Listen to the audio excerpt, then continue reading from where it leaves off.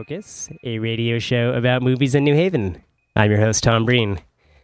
On today's episode, at least the first segment of today's show, we'll be talking all about Home Movie Day, an annual celebration of amateur films and filmmakers that takes place at the New Haven Museum this Saturday, October 15th, from 12 to 4 p.m.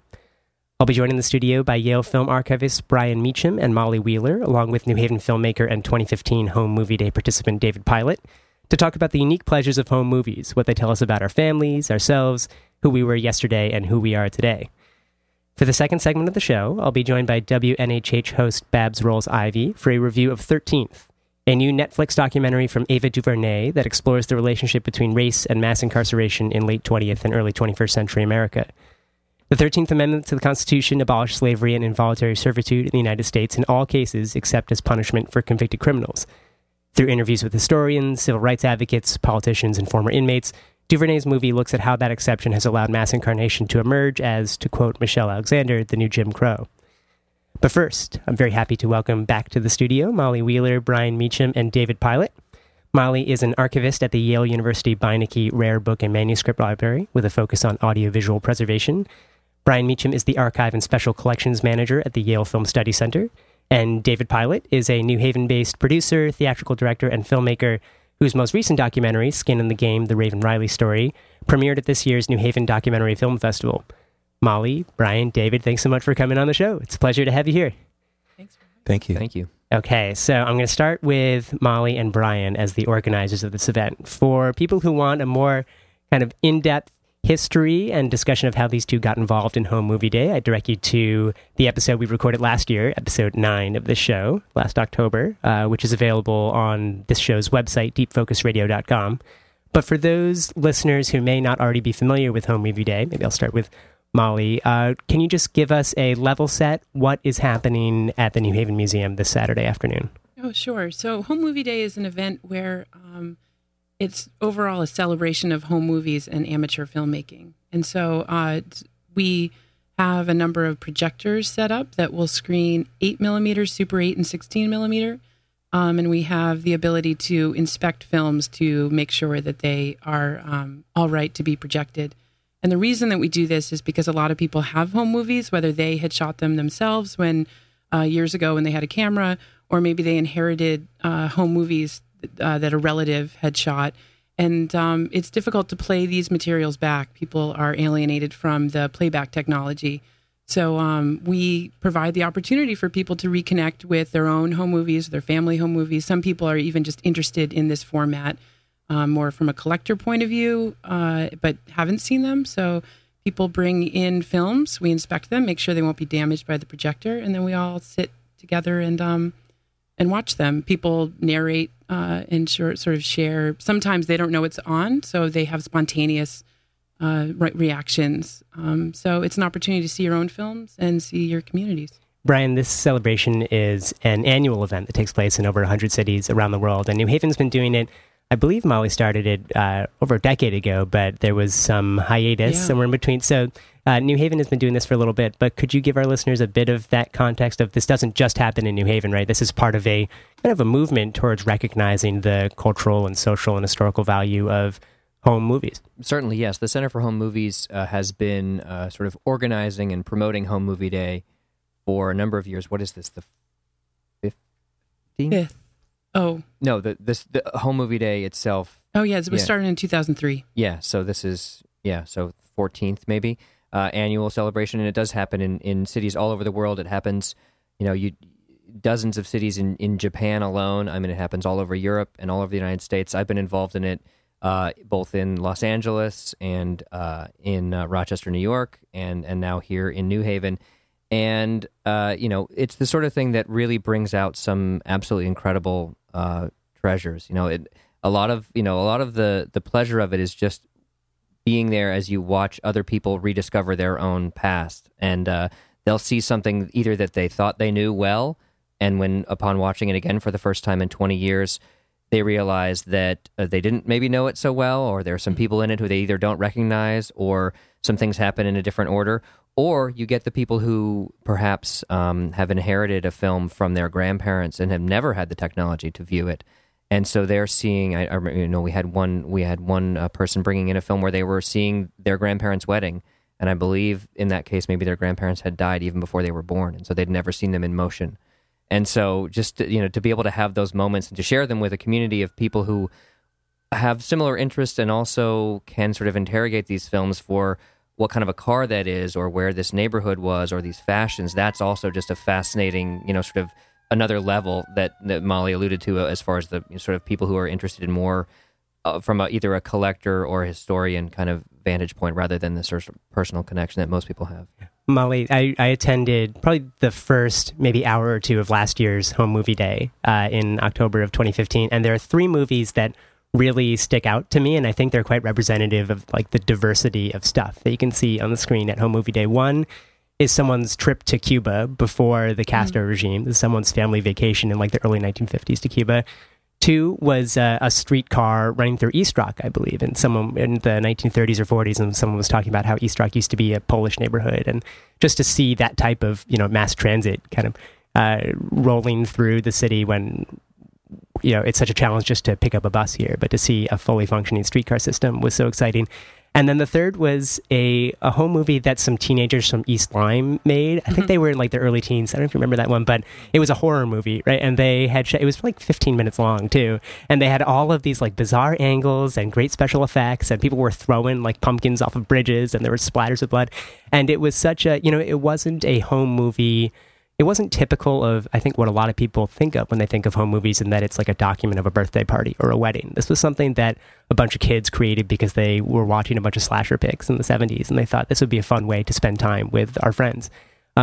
With those maybe 3 hovering in the back of your mind, could you tell our listeners a bit about the types of movies presented, like what is shown on screen at Home Movie Day, and I don't know how that, like what kind of impact that has on audiences?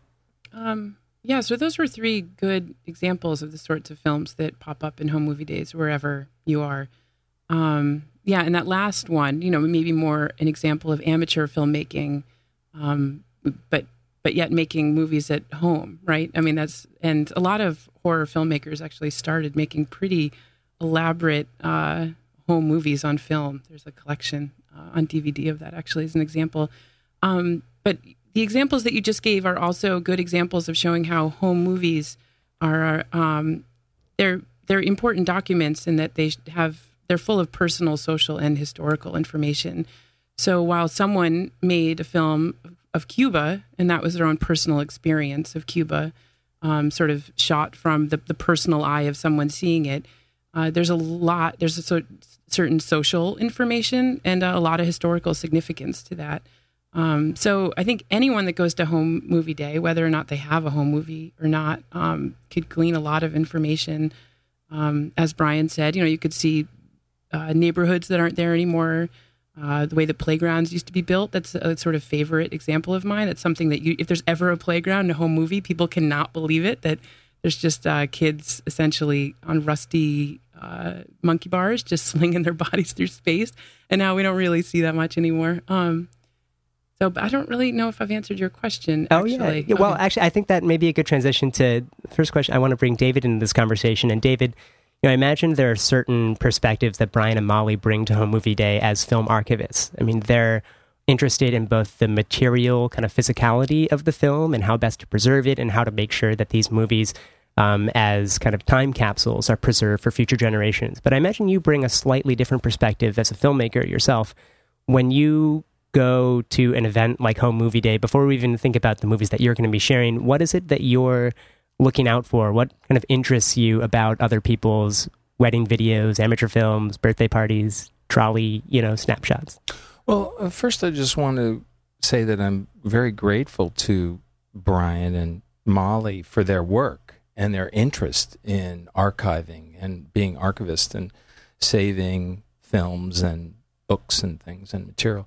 I think there's something really beyond words that is really important about looking at film and holding it and feeling it and seeing it projected. I think there's a perhaps a different quality of experience seeing a film projected as opposed to something digitally. And I don't know what it is, but maybe it's it's a different physical experience as well as an emotional experience. But to your question specifically, as someone who, as a filmmaker, I mentioned you are interested whenever you set out to tell a story through, movies, you have a particular perspective and also an understanding of like what kind of, strategies you bring to this craft. How can I elicit a certain response from an audience, but also what are different kind of effective ways of making a movie that is both artful and also kind of adept at conveying a certain story. These movies, they tell stories and they're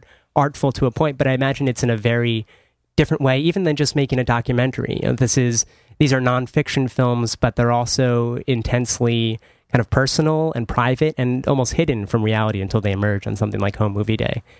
Well, I bought a camera when I was in 8th grade. It was a Vivitar Super 8 camera, and I started shooting movies around New Haven.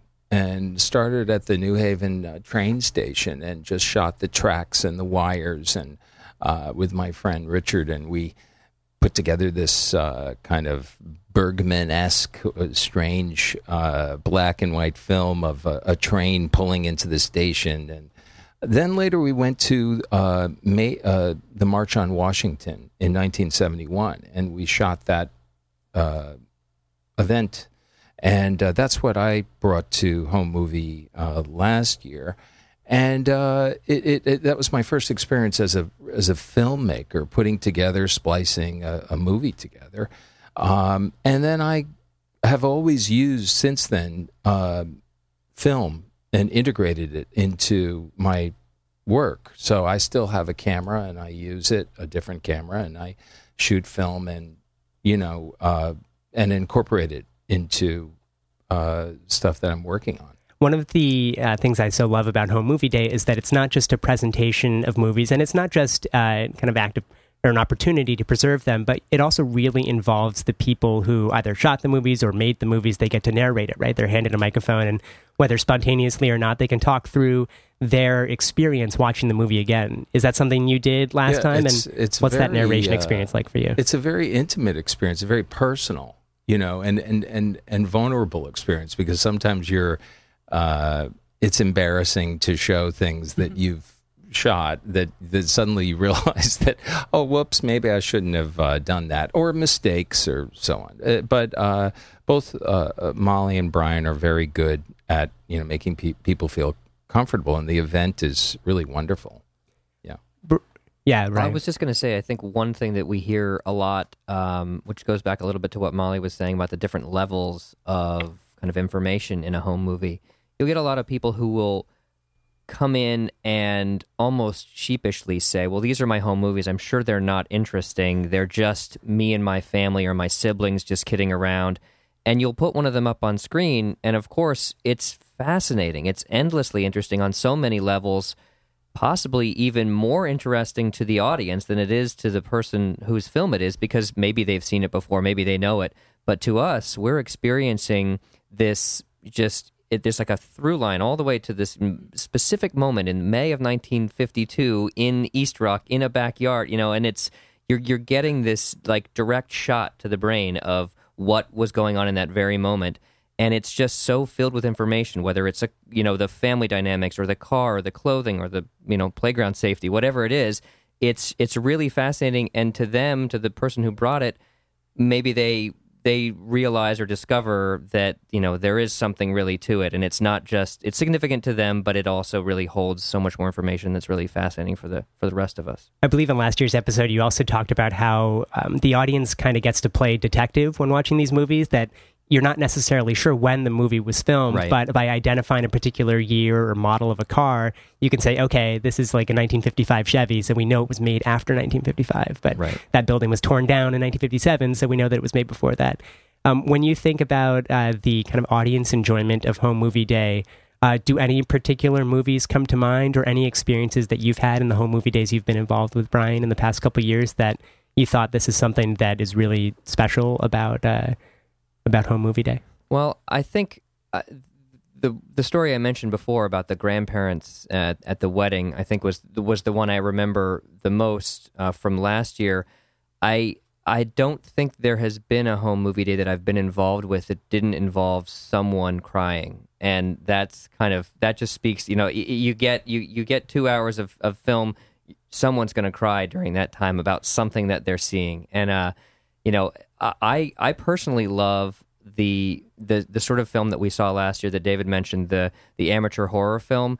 There is such an amazing subculture of those films back in Los Angeles when I was working on Home Movie Day out there. One of the staff members at the archive where I worked was an amateur horror filmmaker in his youth, and he brought in, every year he would bring in a different movie that he and his buddies made. And they're so elaborate, and they're so well-constructed, and you can tell what movies they had just seen because they're ripping off plot moments from various different films. But just the sort of creativity under amazing constraints. I mean, having to shoot film in 3-minute magazines and have it developed and use a splicer, an unwieldy splicing tape. I don't want to sound like the old man, but it's easier these days. And so to see what they were able to do back in the 1970s using, Super 8 or 16 millimeter film is pretty amazing. And those don't generally make people cry, but they are kind of just a testament to ingenuity and creativity.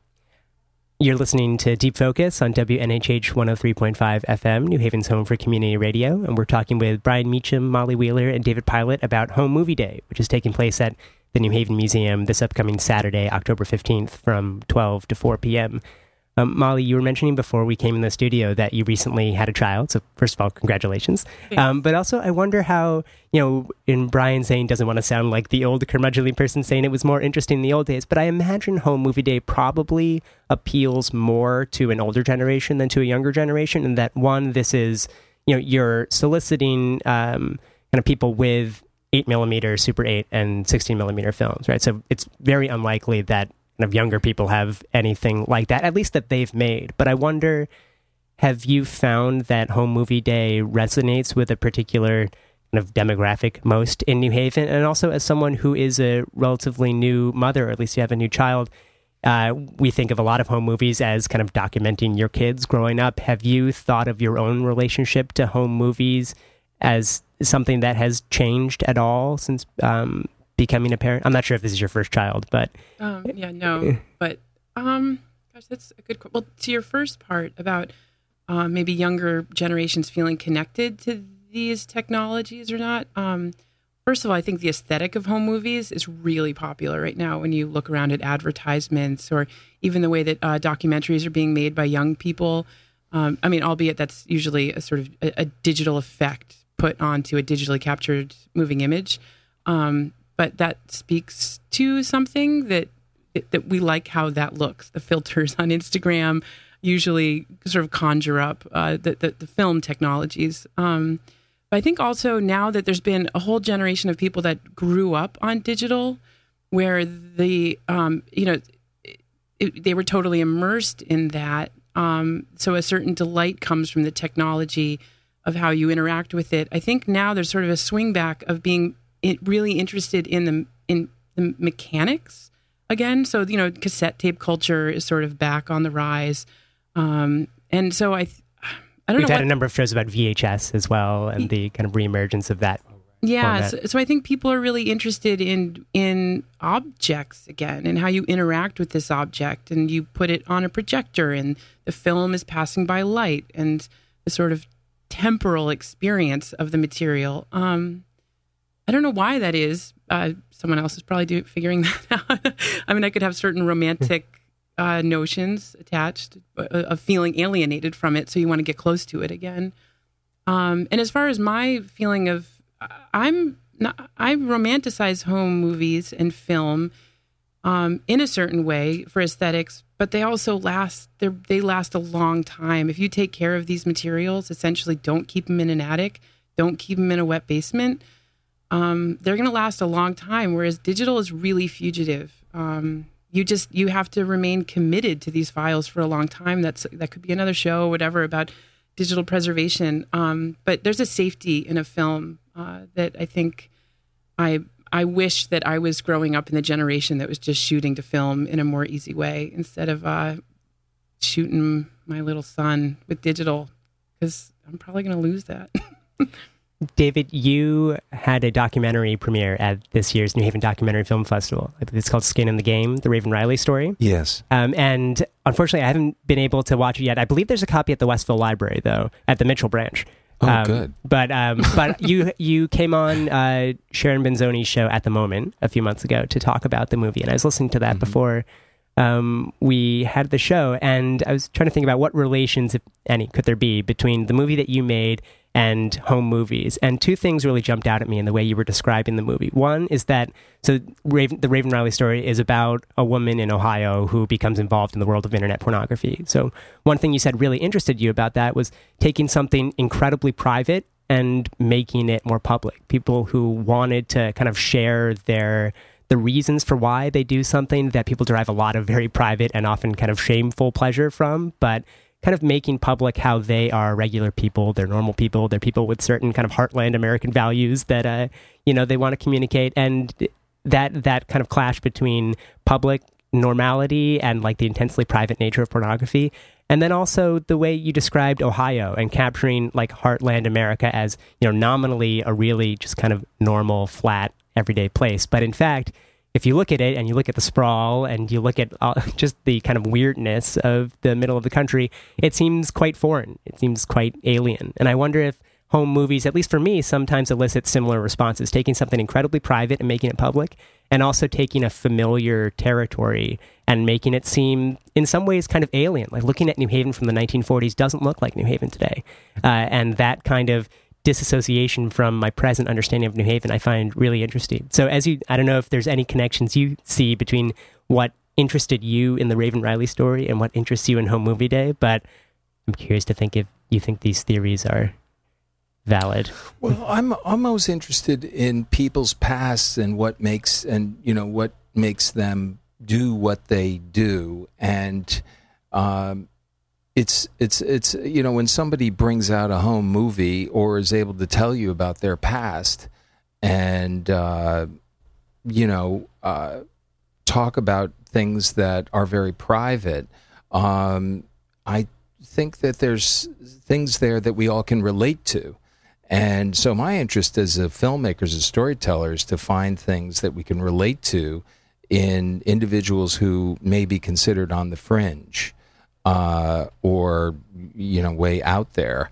And when I was asked to come to document this horror film that was being made, by the way, in Ohio by this group of kind of amateurs, we got together, a small group of us, and went to Ohio and documented their making of this horror gothic porn, which was horrific. But in the meantime, we got to interview them and really start to talk with them and ask them about their lives. And it was interesting because we also shot, I brought my Super 8 camera and shot them shooting the film and have all that footage. But I just think that the experience of working in home, starting off as a kid shooting film, it just hooked me immediately. And I always was aware that people love film, they love talking about themselves, and they like to be filmed, and they like to tell the stories about their lives. We had an episode with Phil Rosenthal a couple months ago, who I know has participated in previous Home Movie Days, and he's a psychiatrist from Hamden. And one thing that he said really stuck out to me about how he uses home movies in his own kind of therapeutic practice. And he said, the capacity to be jarred by memories is, I believe, essential. If one goes through life with the same story intact, something is missing. And I wonder if, David, as someone who is kind of sharing your own movies at Home Movie Day, as you revisit these, either as you revisited them last year or as you look forward to revisiting them this year, are you surprised by what you find? Is it something different than what you had remembered? Oh, I'm constantly surprised because even in the experience of watching something in front of an audience also heightens your perception because you're aware of things that you wouldn't notice by yourself. And my dad was a psychiatrist and taught at Yale and took pictures and loved film, and so he really turned me on to it, and to really being interested in people's behavior. So we're running low on time, but I want to make sure to ask one question about the kind of current state of home movies. And Molly kind of hinted at it in her response about how, it would be nice to be able to film her kids as opposed to just record them on an iPhone. But I wonder, if it's been a year, Brian and Molly, since we last spoke about home movies on the air, and I wonder if home movies have come up at all in your day-to-day lives, either professionally or personally, whether there's something in the past year that has helped you think about home movies differently. And I'll give an example just for me. I think in the past year, we've really had this public emergence of home movies of, videos of unarmed black men getting shot by police. And those home movies becoming incredibly, popular seems too base a word, but just incredibly influential in the way that we think about race relations in the United States, law enforcement, and the criminal justice system. And I think that this is, it's a type of home movie. It's definitely one specific to 2016. I mean, it wasn't as easy to just, flip open a phone and record something and then share it with millions of people. But if that's a home movie that seems to be thriving in a really kind of sinister way, is there anything that any home movie related stuff that has come up for you two in the past year that has helped you think differently about this format? I'm going to go to Brian first. Okay. Well, I'm still firmly stuck in the looking at film on film in my everyday work. And this is very, very different from what you were just describing. But I have been trying to get in touch with filmmakers who were students at Yale in the 1950s who made one of the first productions ever put on by Yale students. And I contacted one of them. He's in his 80s, and he sent what he thought was the film, which was actually a Chaucer adaptation made in 1951, filmed all around Yale and at some closed bar, some after-hours bar down on Elm Street. But he sent a whole bunch of film, and it turned out none of it was the film that he thought it was. It was actually all home movies of him when he was 2 years old. His family did work in India, and so these are home movies of him from 1930. He'd never seen them. He doesn't even, he has no idea that really, he says, I suppose that may be what they are. And I says, well, there's a baby in it. The baby looks about 2. The edge code on the film says it's from 2 years after you tell me you were born. So I now have to transfer these films and show him. But just the idea that he's kept this coffee can for years, thinking it was this Yale film, it turns out it's actually, predates that by 20 years and is actually a film of him as a baby crawling around in India. That is fascinating. Yeah. Oh, man. Molly, has anything in the past year come up related to home movies for you that has kind of surprised you or changed the way you think about this form? That's a really good question. I don't have an answer. I've been in Baby Zone, which is not to plead to say that I would have had some amazing revelation. No.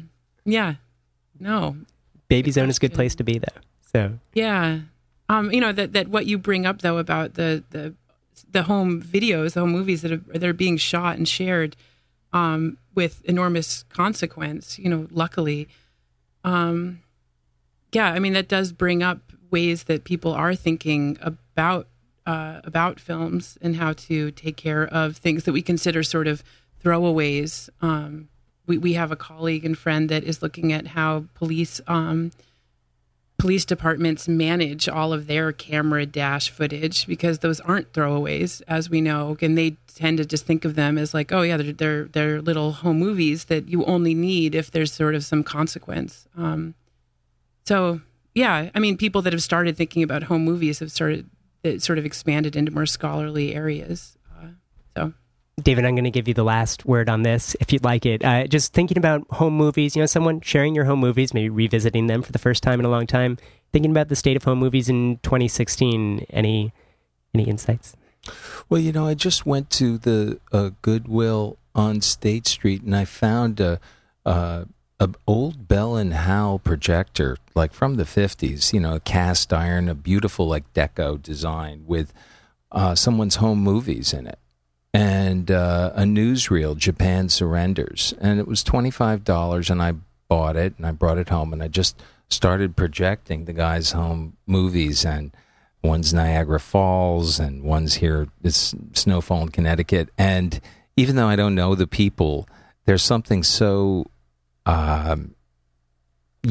really moving about it. Emotional, deeply emotional. And I don't know the people, but it's projecting this film, and it's someone who might have people who may have died already, and it's just a very emotional and an experience that I think surpasses words, and it's very important for us to value these archives. Well, David Pilot is a New Haven-based filmmaker, director of Skin in the Game, The Raven Riley Story. Brian Meacham and Molly Wheeler are film archivists at Yale University. Brian, where can people find out more about Home Movie Day, and where can they attend it? So you can visit our a little page about the event on homemovieday.com/New Haven. It'll also link you to the Facebook event page if you want to let us know that you're coming. And it will be at the New Haven Museum starting at noon and running until 4 o'clock. We'll be screening films between noon and 2 that we already have inspected, and between 2 and 4 we'll be screening the films that people have brought in.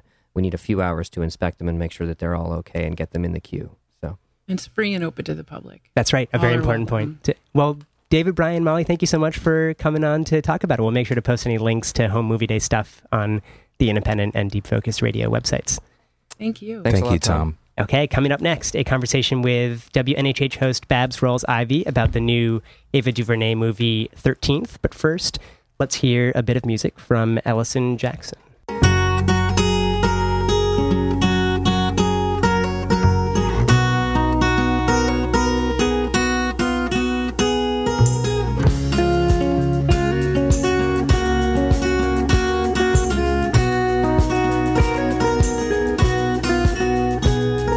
When I'm cold and hungry, would you turn me away? And if I had no money, would you beg me to stay? Please tell me what you seek. Please know that I am weak. There's nothing but the sky above to blame.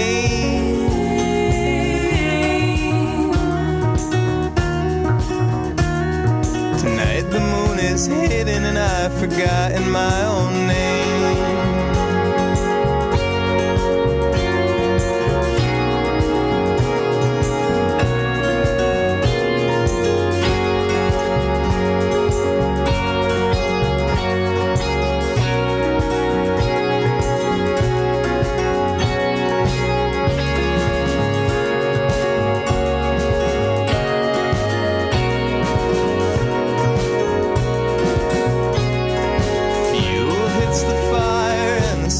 Starts to dream, and once you've expired, then all is what it seems. Please tell me what you see. Please know that I am weak. There's nothing but the sky above to blame.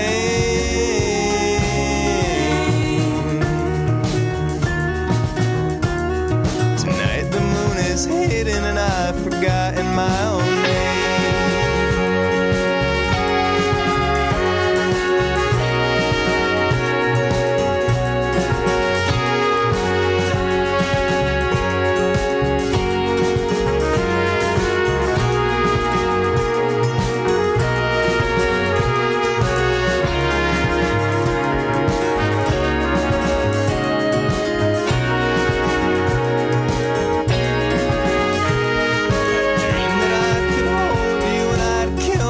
To try, come back anew and escape the light.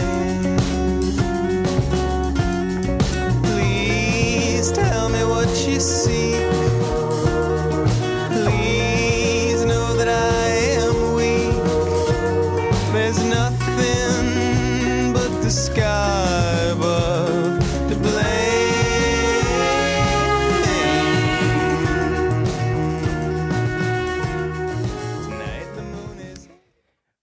Welcome back to Deep Focus, a radio show about movies in New Haven. I'm your host, Tom Breen. For the second segment of today's show, I'm very happy to welcome Babs Rawls-Ivy, host of Love Babs Love Talk, Fridays at 10 a.m. on WNHH. Babs, welcome to the show. It's a pleasure to have you here. It's so nice to be here with you. So, the movie review segment of the show, we'll be talking about 13th, the new Netflix documentary from director Ava DuVernay of Selma fame. Yep. Seems to be the perfect companion piece to Michelle Alexander's The New Jim Crow, a powerful 2010 study that identified the implicit and explicit racial prejudice of mass incarceration. Alexander, who features prominently in the movie as one of the interviewees and kind of de facto narrators, helps draw the line between slavery, convict leasing during Reconstruction, mob lynchings, Jim Crow, and mass incarceration, arguing that each of these represents a slightly different manifestation of the same thing. A racially charged system of control weighted with the economic and political power of white supremacy directed against black and brown people in the U.S. As UConn professor Jelani Cobb says halfway through the movie, the struggle of black people in America has always been to achieve a wider recognition of their full, common humanity, and mass incarceration is just the latest system of social control used to counteract that claim to humanity. So, Babs, I wonder if we could start our conversation about this movie just by hearing about what you took away from 13th. Did DuVernay's rendering of the story of racial prejudice and mass incarceration, did it give you anything new to mull over, or is this a pretty kind of direct adaptation of a story that you are all too familiar with? I think both. I think, this is not news to me because I work a little bit on the fringes of mass incarceration and hyper mass incarceration. So I know a lot of this already. I think what was quite compelling was the way in which she brought all these pieces together. Because normally we don't get the pieces, there's Eyes on the Prize, right? That documentary from 20 years, almost 30 years ago.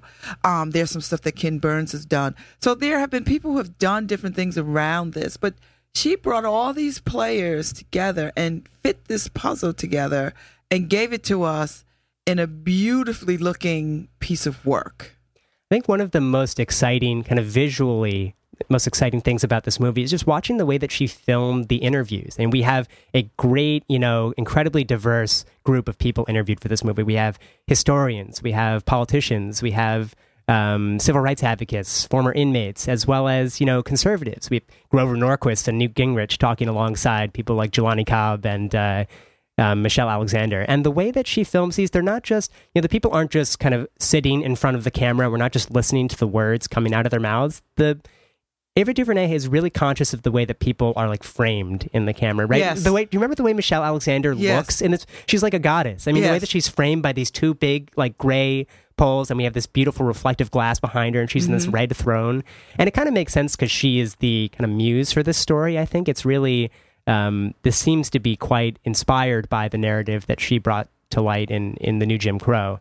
Maybe even, building a bit beyond that, because if that movie came out in 2010, before the rise of kind of the Black Lives Matter movement as we know it today, this movie definitely goes through that and through the deaths of Trayvon Martin, of Eric Garner, of Walter Scott, and everyone who has kind of been captured dying on video and shared on video. So I really appreciated the way that, even though this is a story that maybe people may feel, I'm sure a lot of people are not familiar with, so I'm glad that it's going out there, but just the way that she brought her kind of filmmaker sensibility to, like, the way that even the interviews are filmed. I don't know, I really appreciated that. If you are a fan of her work, and I am, like, I saw the work that she did for commercial, like for two pieces she did for like cotton.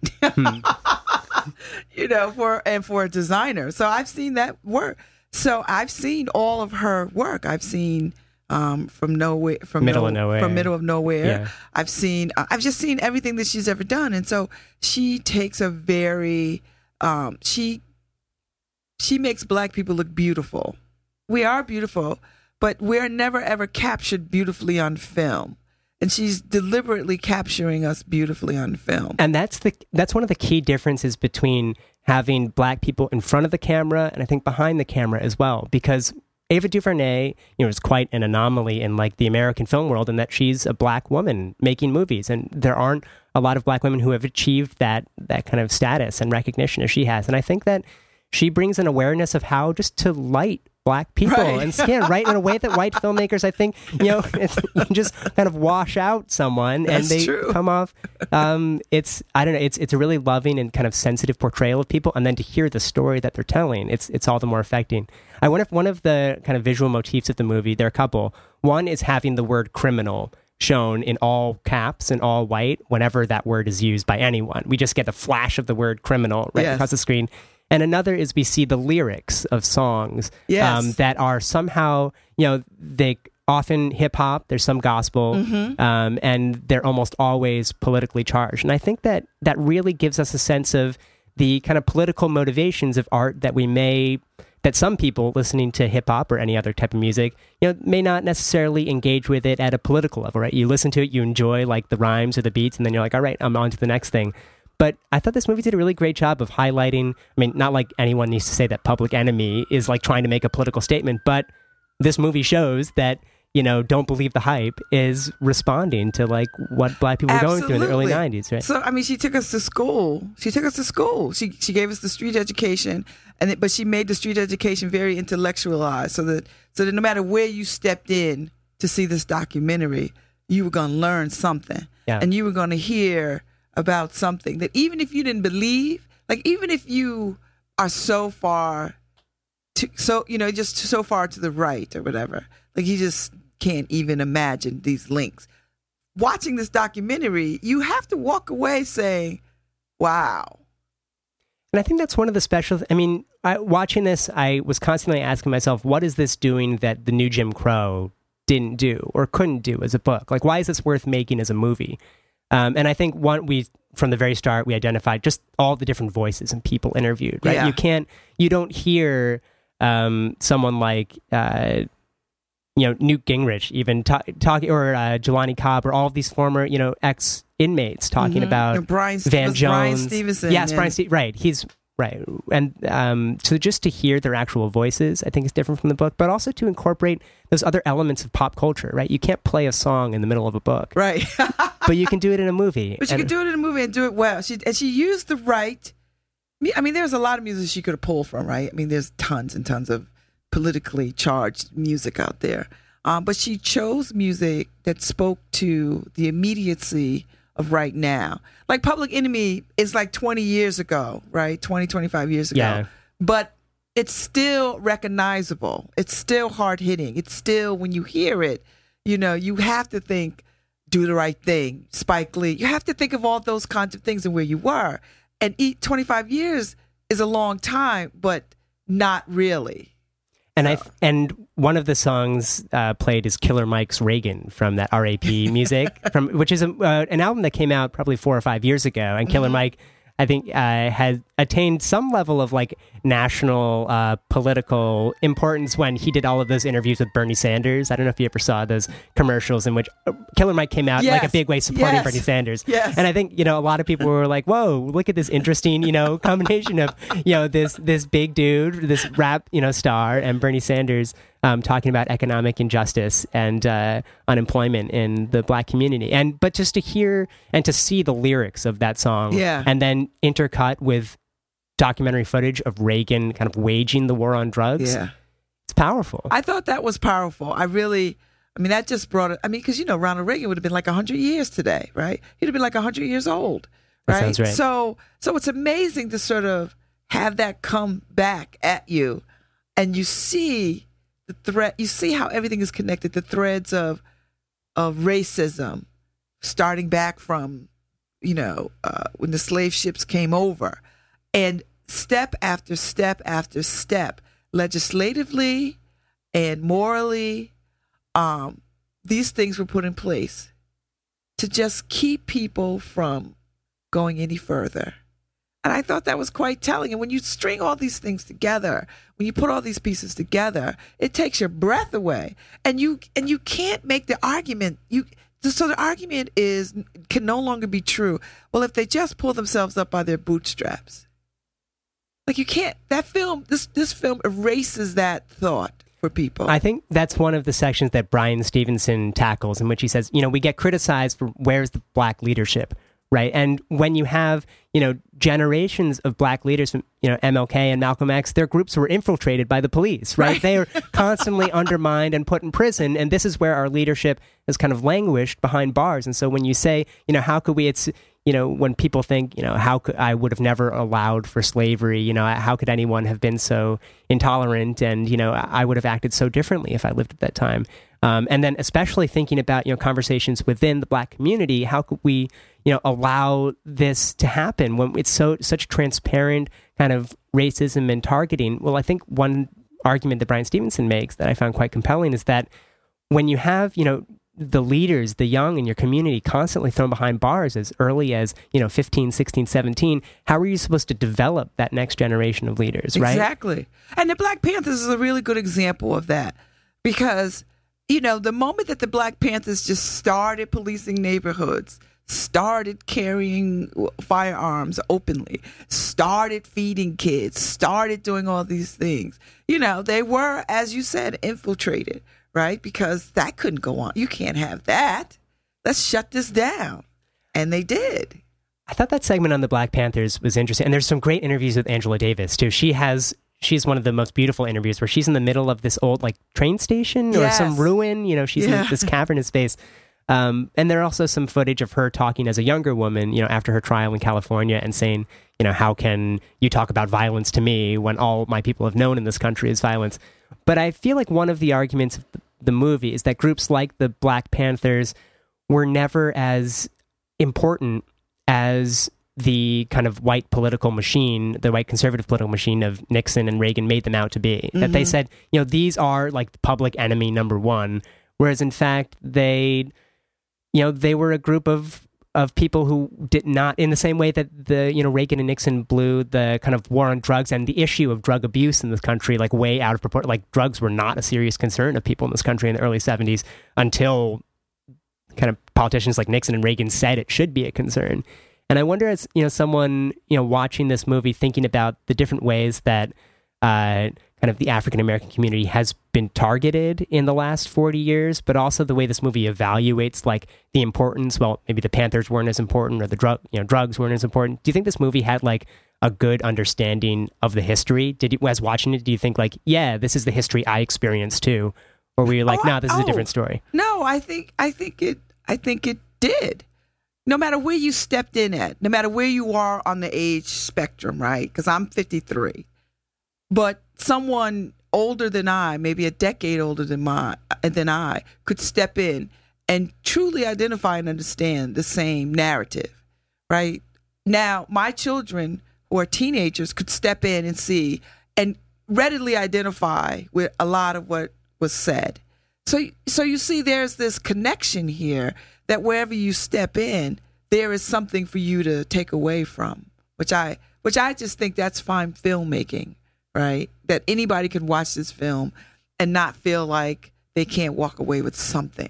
And I think that gets to the central argument of it, which is that mass incarceration, the way that it kind of controls people of color in this country, is nothing new, right? It's just a new version of something that's been happening for the past, 400 years, or however long. Yes. There's a fair amount of this movie, especially in the early parts, is dedicated to The Birth of a Nation, D.W. Griffith's 1915 movie about the kind of rise of the Ku Klux Klan, and how that movie kind of galvanized the KKK in this country, and that it was kind of life imitating art. And that, I don't know if this is true, but one of the interviewees says the Klan didn't even burn crosses until The Birth of a Nation. And then after they saw the movie, they were like, oh yeah, that would be an interesting thing to do. And so all of a sudden, that is the landmark symbol of the KKK. But there's a number of conversations throughout the movie about how media is kind of manipulated by either side. By the people kind of in power trying to exert their control through something like The Birth of a Nation, or through Reagan and Nixon's various press conferences about how we have to fight crime tooth and nail. And then at the end, each of the civil rights activists are asked, do you think that these videos of young black men getting shot by police officers, should we be looking at these? Is this a healthy thing for our society to be watching over and over again black bodies dying on camera? And I wonder how you felt about that kind of tension in the movie between images of kind of black people being abused that are used by civil rights advocates versus images of black people being abused used by those interested in like perpetrating that or kind of continuing that racially charged agenda? I mean, I think it's a tough line. It really is a tough line because on the one hand, you want illumination. You want people to see what is happening because for a lot of people, if they don't see it, they don't believe it. You could say whatever you want, but if you don't see it, and even for some people, if you see it, vis-a-vis the Holocaust, and people have seen pictures of the Holocaust, and there are people who will still argue the fact that that was manufactured. Crazy. So it's the same. I have that same thought that we ought to see it. Should we be seeing it over and over and over again? I don't know. I mean, I understand what Emmett Till's mother said. I'm going to have an open casket so the world can see. And I really think in her mind, she thought that by doing that, that people would be outraged and they would say never again. And they would be like, we can't have this. They didn't do anything. I mean, people were shocked. But here we are 50 years later, and we're still seeing black people brutalized in the streets. I guess maybe it didn't accomplish like complete equity and harmony between races in this country, but I do think that that decision to have an open casket funeral and to have it photographed by the media played a big role in inspiring civil rights, the civil rights movement of its time to really step into high gear and say, this is an image that we can use to hit people in the suburbs, right? Mm-hmm. This is something that we can use to demonstrate to them that we're not just making it up, that it's not a matter of us kind of lying about things, right? We're actually And that brings us to today, right? Because this is what we're seeing with every black body shot in the streets, gunned down. Was this an exhausting movie for you to watch at all? All of it is exhausting to me all the time. I mean, I'm exhausted by slave films. I'm exhausted by race stuff all the time. But that's a part of being black in America or being black in the world. It's a level of exhaustion that other people don't know. So I make my peace with that and watch and learn, right, and take away.